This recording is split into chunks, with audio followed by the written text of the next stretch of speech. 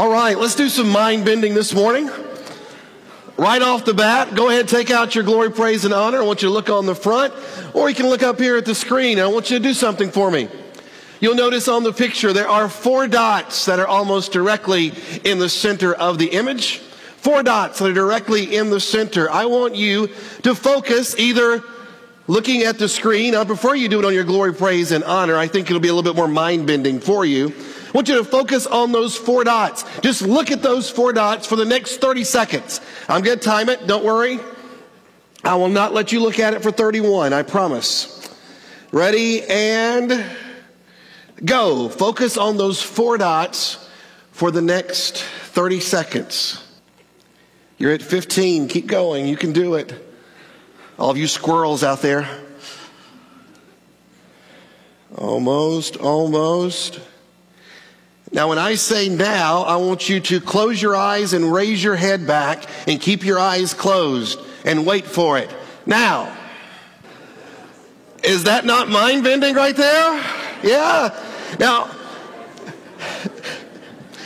I know some of you are sitting in here thinking that you're not in on it, all right? Right? You're sitting here going, all right, I've got my head leaned back and I don't know what I'm doing this for. I have no idea. If you need to look again, stare at the 4 dots for 30 seconds. Maybe you need to go a little longer. Maybe you need to go 45. Maybe you need to go for a full minute. You stare at those dots and then you lean your head back, keeping your eyes closed, and then you wait. And there is an image that then begins to appear in your mind. And you've been conditioned to see that image as being the face of Jesus. If only it was that easy to get people to see Christ. If only all we had to do was to go up to a friend or neighbor and say, I want you to stare at these 4 dots for 30 seconds. Or because I know you're stubborn, I want you to stare at it for a minute. And just have them stare, and then when the time is up, say, all right, now I want you to lean your head back, keep your eyes closed, and wait for it. And then you watch them go, dude, right? I mean, some of you thought you were back in the 60s when you had your head back, all right? I mean, you were back in your teenage years. And all of a sudden the image there appeared in your mind as if you could reach out and you could touch it.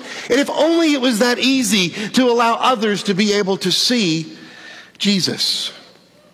See, we said last week that our mission as a church is to share with the world the grace of our prodigal father.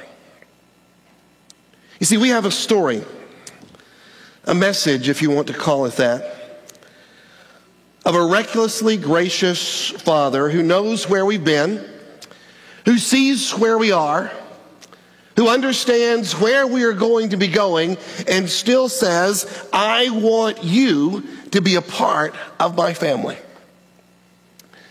I want you to be my son. I want you to be my daughter. This is our mission's message.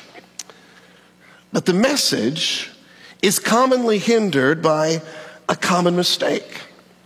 And churches get trapped in this a lot and don't even realize it.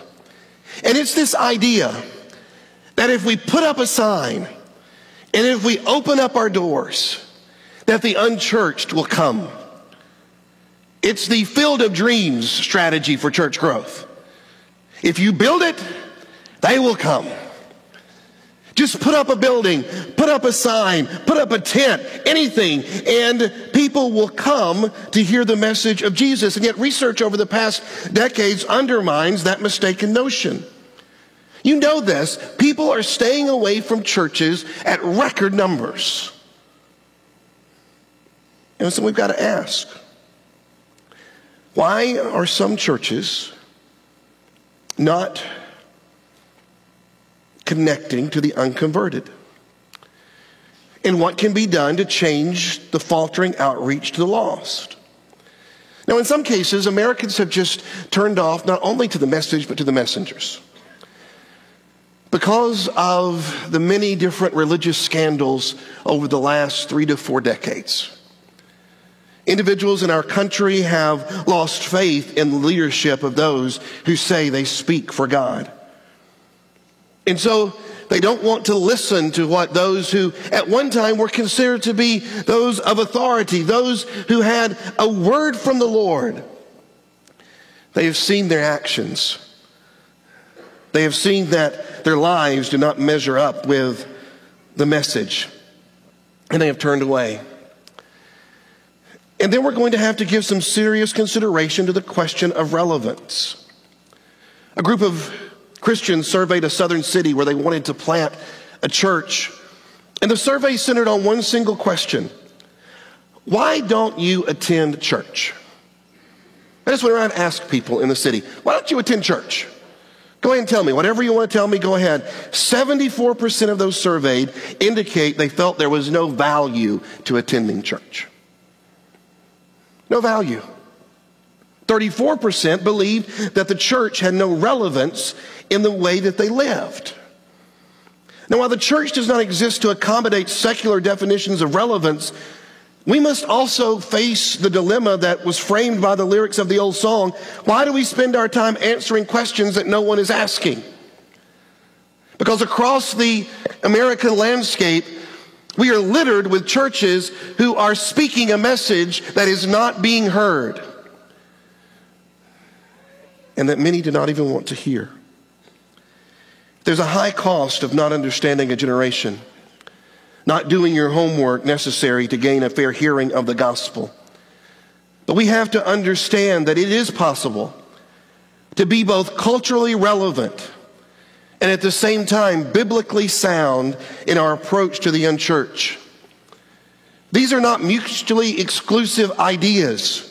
And I think it was the point that the Apostle Paul was trying to make. And I'd love for you to open up your Bible to 1 Corinthians chapter 9. It's in your New Testament, about midway through 1 Corinthians chapter 9. And I want you just to listen to the passion that he has as he lays out the way in which he lived among people. He says, even though I am a free man, this is verse 19, with no master, I have become a slave to all people to bring many to Christ. When I was with the Jews, I lived like a Jew to bring the Jews to Christ. When I was with those who follow the Jewish law, I too lived under that law. Even though I'm not subject to the law, I did this so that I could bring to Christ those who are under the law. When I'm with the Gentiles who do not follow the Jewish law, I too live apart from that law so that I can bring them to Christ. But I do not ignore the law of God. I obey the law of Christ. When I'm with those who are weak, I share their weakness, for I want to bring the weak to Christ. Man, can we not learn something from this guy? Paul says, I'm a free man. I'm not obligated to conform to anyone's desire or opinions. He says, I have been set free, but I am conformed to Christ. And because I am conformed to Christ, I will make myself your slave so that you might know that same Christ. Paul became a Jew to the Jews. He walked like a Jew. He talked like a Jew. He went along with their customs and their laws as long as nothing he did violated his walk with Christ. He did this in order to relate and to connect to and impact the Jews with the message of Jesus. To the non-religionist, he became a non-religionist. He walked like a Gentile, talked like a Gentile, went along with their customs and beliefs as long as they did not violate his walk with Christ. He did this in order to relate, connect to, and impact the non-religious with the message of Jesus. To the legalist, Paul acted like a legalist, conforming to their laws and ceremonies. They went along with their purity rituals and regulations without becoming entrapped in their legalism. And to the liberal, he was liberal, though never going beyond the law of Christ. He conformed to their ideas and opinions just to have an open door, just to have an opportunity to help them grow in Christ. He did this because he had a desire to relate to and connect to and to impact others with the message of Jesus. And he states his purpose for conforming. He says, I have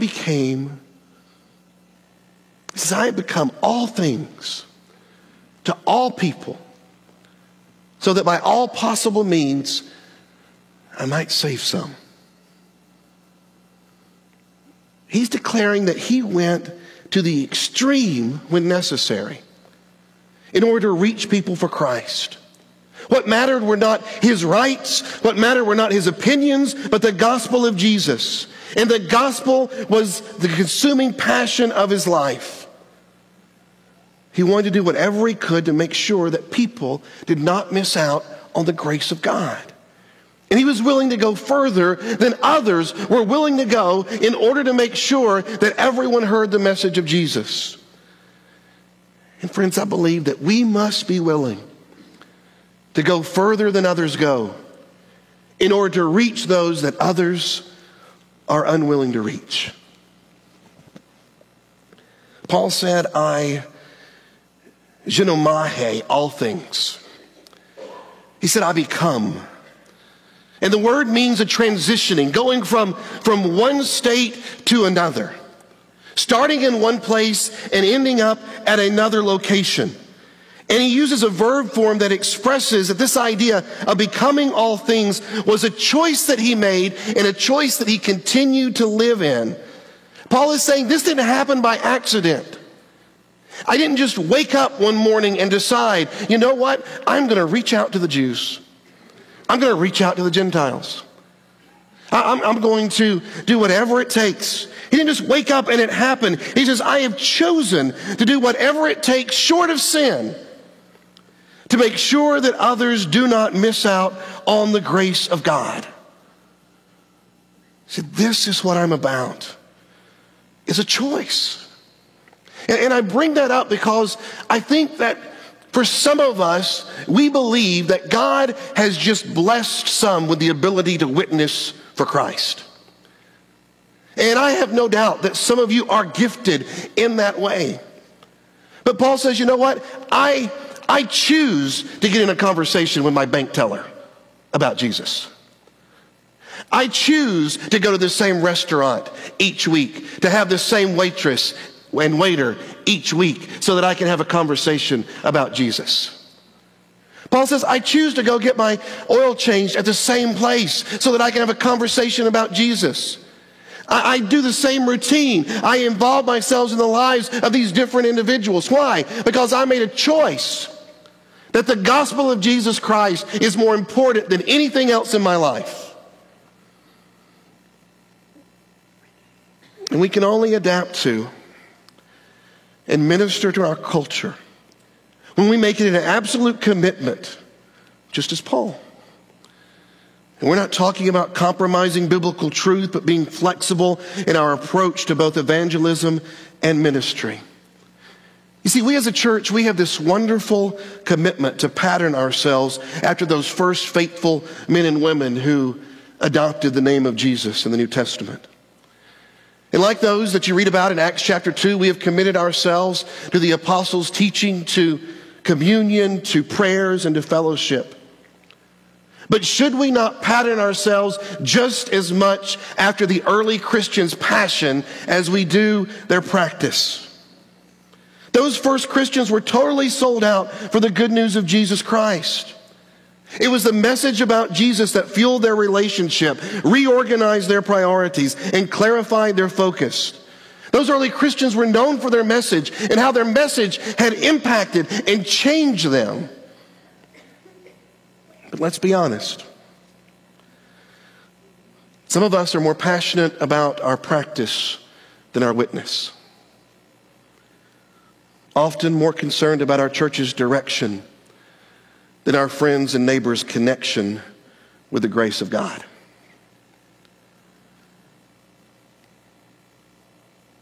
Church,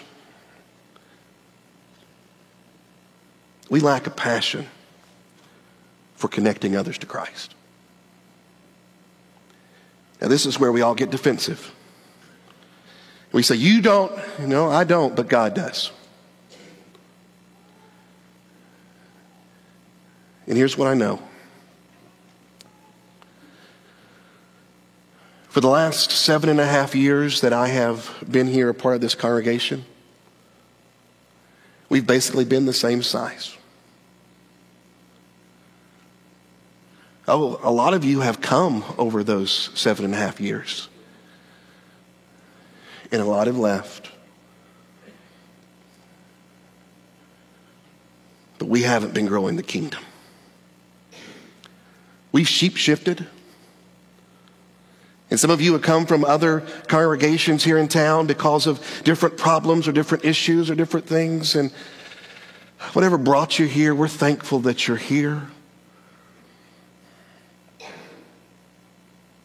But we lack a passion for connecting people to the grace of God. Churches attempting to reproduce a first century pattern can be found all around us. And I just wonder if we could not, as Paul, go further than others are going in order to reproduce a first century passion in order to truly increase the kingdom of God. It means doing more than we have ever done in order to reach more than we have ever reached. And I asked you last week, I said, when you come in contact with the grace of God, what does that do to the way that you view the church? What does it view to the way that you view the church that you want to be? And I heard from some of you who said, you know what? We want to be a church that's welcoming, a church that's about Jesus and basketball, a church that is transparent, and a church that loves people who are unchurched. What if we were a church that actually went and looked for the unchurched? You see, most churches today look for Christians. They look for people who think and act and talk and dress like them. On their signs they put up, come worship with us this Sunday, never realizing that the unchurched driving down the highway are not looking for a church to worship with this Sunday. What impact could we have if we intentionally went looking for them? One day Jesus saw a little man who had climbed up a sycamore tree, and he called him by name and he said, let's go to lunch. In fact, let's go to lunch today and let's have it at your house. And this dishonest tax collector named Zacchaeus became a Christ follower. And Jesus said, today salvation has come to this house. You see, Jesus went around looking for those who were hungering and thirsting for purpose in life. And he recognized those that had become lost in that pursuit. And when questioned about why he did the things he did, he said, it's not the healthy who need a doctor, but the sick. For I have not come to call the righteous, but sinners. You see, unlike most of our churches, Jesus' focus was on sinners, not saints. And yet 95% of our leadership's time here at our congregation is spent on worrying about how the saints are going to react to a change or an inconvenience, real or imagined. And we need to repent because our focus is in the wrong place. How many unchurched people do you eat with on a regular basis? Jesus was criticized because he spent too much time with sinners. Open your eyes and look for people who are lost in materialism and debt or addiction. Looking for those who are overcome by guilt or self-pity, who are engaged in sinful, destructive lifestyles, and intentionally target those individuals because you care about them. They're in your office and they're on the ball field. They're in your family. They serve you your coffee. They mow your grass. They clean your teeth. They are the young and the old, the rich and the poor. They sit next to you in PTO meetings, in business meetings, at concerts, and they even sit next to you here in church. They are every man and they are every woman. And why not just go ahead and jot down in a notebook or take out your iPhone and you put in the name of an individual that you come in contact with on a regular basis, maybe each day or maybe each week. Allow this person to become your one. The one that you are going to be praying about. The one that you are going to be imploring God to turn their heart. The one that you're going to be looking for opportunities to speak the message of Jesus Christ into their life. And so you begin praying for him or her, because that name represents someone of extreme value to Jesus. And because they have extreme value to Jesus, they have extreme value to you. And you invest and you invite.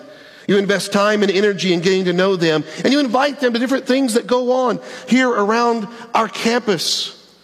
You invite them to come paint. And I'm with Sean. I have no idea what you ladies do when you go and do that.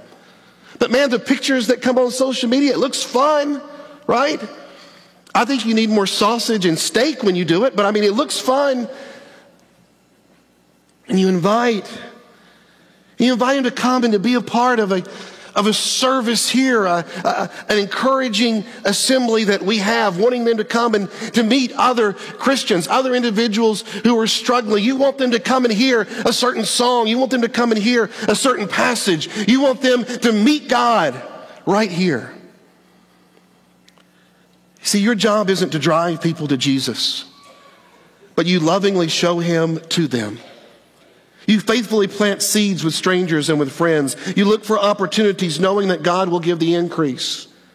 You will never reap a harvest if you never plant a seed. And it might not happen next week, and it might not happen next month. You might have to wait 365 days before the prayer that you pray today finds its fruition.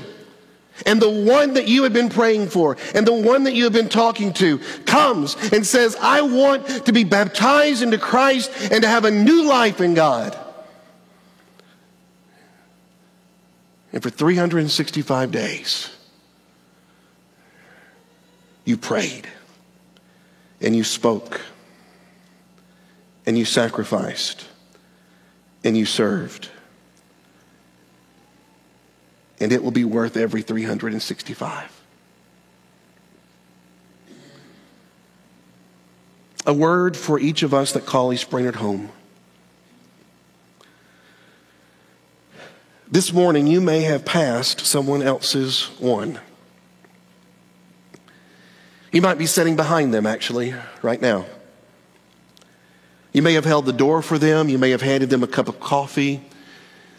You might have given them one of the glory praises and honor. You might have moved over from your seat so that they could have a place to sit. You see, you don't know when someone else's one is going to walk through our doors and come into your sphere of influence. And so we better make every effort to smile and to be welcoming and engaging and to share in conversation. We must treat each stranger that we meet as if they could be somebody else's one. Now, it could be that it's somebody that's been here for 30 years. You need to meet that person, and they need to meet you. Or it could be the first time someone who is unchurched comes into our midst. And because someone else has prayed for this moment, because someone else has gotten on their knees before God for this encounter, Satan would love nothing more than for a careless, selfish act to get in the way of this one seeing Jesus. Satan would love for your gossip to be overheard. Satan would love for you to keep to yourself. He would love for it if you complained about the way someone was dressed, or if you refused to lift your voice in praise. He would be overjoyed if the reason someone else's one chose to resist Christ was you or me. Paul said, I have become all things to all people. And so if that means I have to give up my seat, I give up my seat. If that means I have to be inconvenienced by changing Bible classrooms, I change Bible classrooms. If that means I have to spend less time catching up with friends and more time getting to know strangers, then I will do that. If that means that I have to park farther from the building or learn songs I don't know or sit with someone who doesn't share my color or my language or my creed, then that is what I will do. I will give more and I will serve longer. I will forgive freely. I will love deeply. I will come early.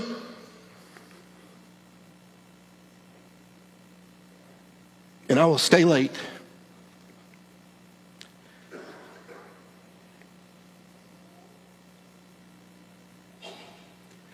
And I will not expect my opinions to be everyone else's standard. And I will do this and more because I do not want your one to miss the grace of God. Because of what Jesus did, I will. You want to fill in that blank? What will you do because of what Jesus did? You see, God said, I love the world so much that I will give my only begotten Son, that whosoever believes in him would not perish, but have everlasting life. God said, this is what I will do. I will sacrifice my very Son so that my family can be brought together. Because of what Jesus did, I will. Will you change the direction that you take to work each day? Will you change where you eat? Will you change how you spend your free time? Will you change what you do before you go into the office? Will you change what takes place during times that you're in the classroom or going between classes? Will you change your routine on Sundays? Will you change the way that you look at the other people who are around you? Will you stop thinking about yourself and consider others? What will you do because of what Jesus did? This morning, I'm going to ask you to pray. I want our elders, I've said we've got to do things that others aren't doing if we want to reach people that others aren't reaching, right? I'm going to ask our elders, I want you to get up if you don't mind at this time. And I just want you to go stand along the walls here. Our elders are going to go stand beside the walls here on your left and on your right. We're going to have elders who will be down here in the front as well. And I want to know if you will go and pray for one. Here's what we're going to do. We're going to sing our song of encouragement together. And while we sing that song, here, let me demonstrate. Derek, come here just a minute. I would like for you to go while we're singing to one of our elders. And I'd like for you to walk up and just say, I have one, or say, I need one. Now, if you say, I have one, that means you've got somebody in mind, and God has brought somebody already to your heart this morning that you realize needs to hear the message of Jesus. Or maybe nobody is on your mind. You say, you know what? I got to get busy. I got to get my life straight, and I got to get things structured. And so you need to go and say, I need one. And here's what's going to happen. You're going to walk up and you're going to say, go ahead, you either tell me, I've got one or I need one. I need one. All right. And here's what the elders are going to do. Say, Lord, open Derek's eyes to the people that are around him so that he might be able to share the message of Christ. In the name of Jesus, amen. And then you keep singing. If you want to stand around with the others that come and pray with them, that's fine. It's fine. Maybe as we're singing this song, maybe you don't need to go to the sides. Maybe you do need to come to the front as we normally do. And you just say, you know what? My focus has not been on those who are outside the church. My focus has only been on myself. And maybe you do need to repent.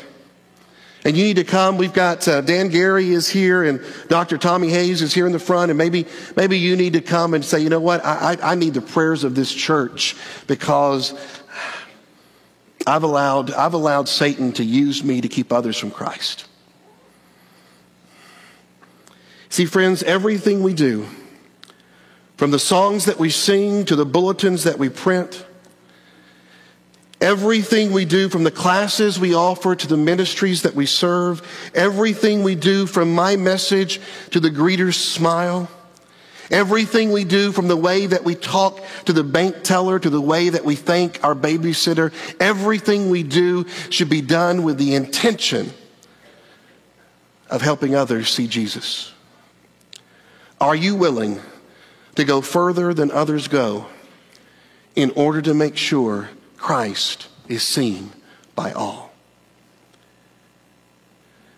If you're uncomfortable with this, this is not a test of spirituality. If you need to stay in your seat, that is fine. Nobody's going to judge you. And you're not going to judge anybody that gets up. But let's sing and encourage one another and ask God to bring one more home. Let's stand.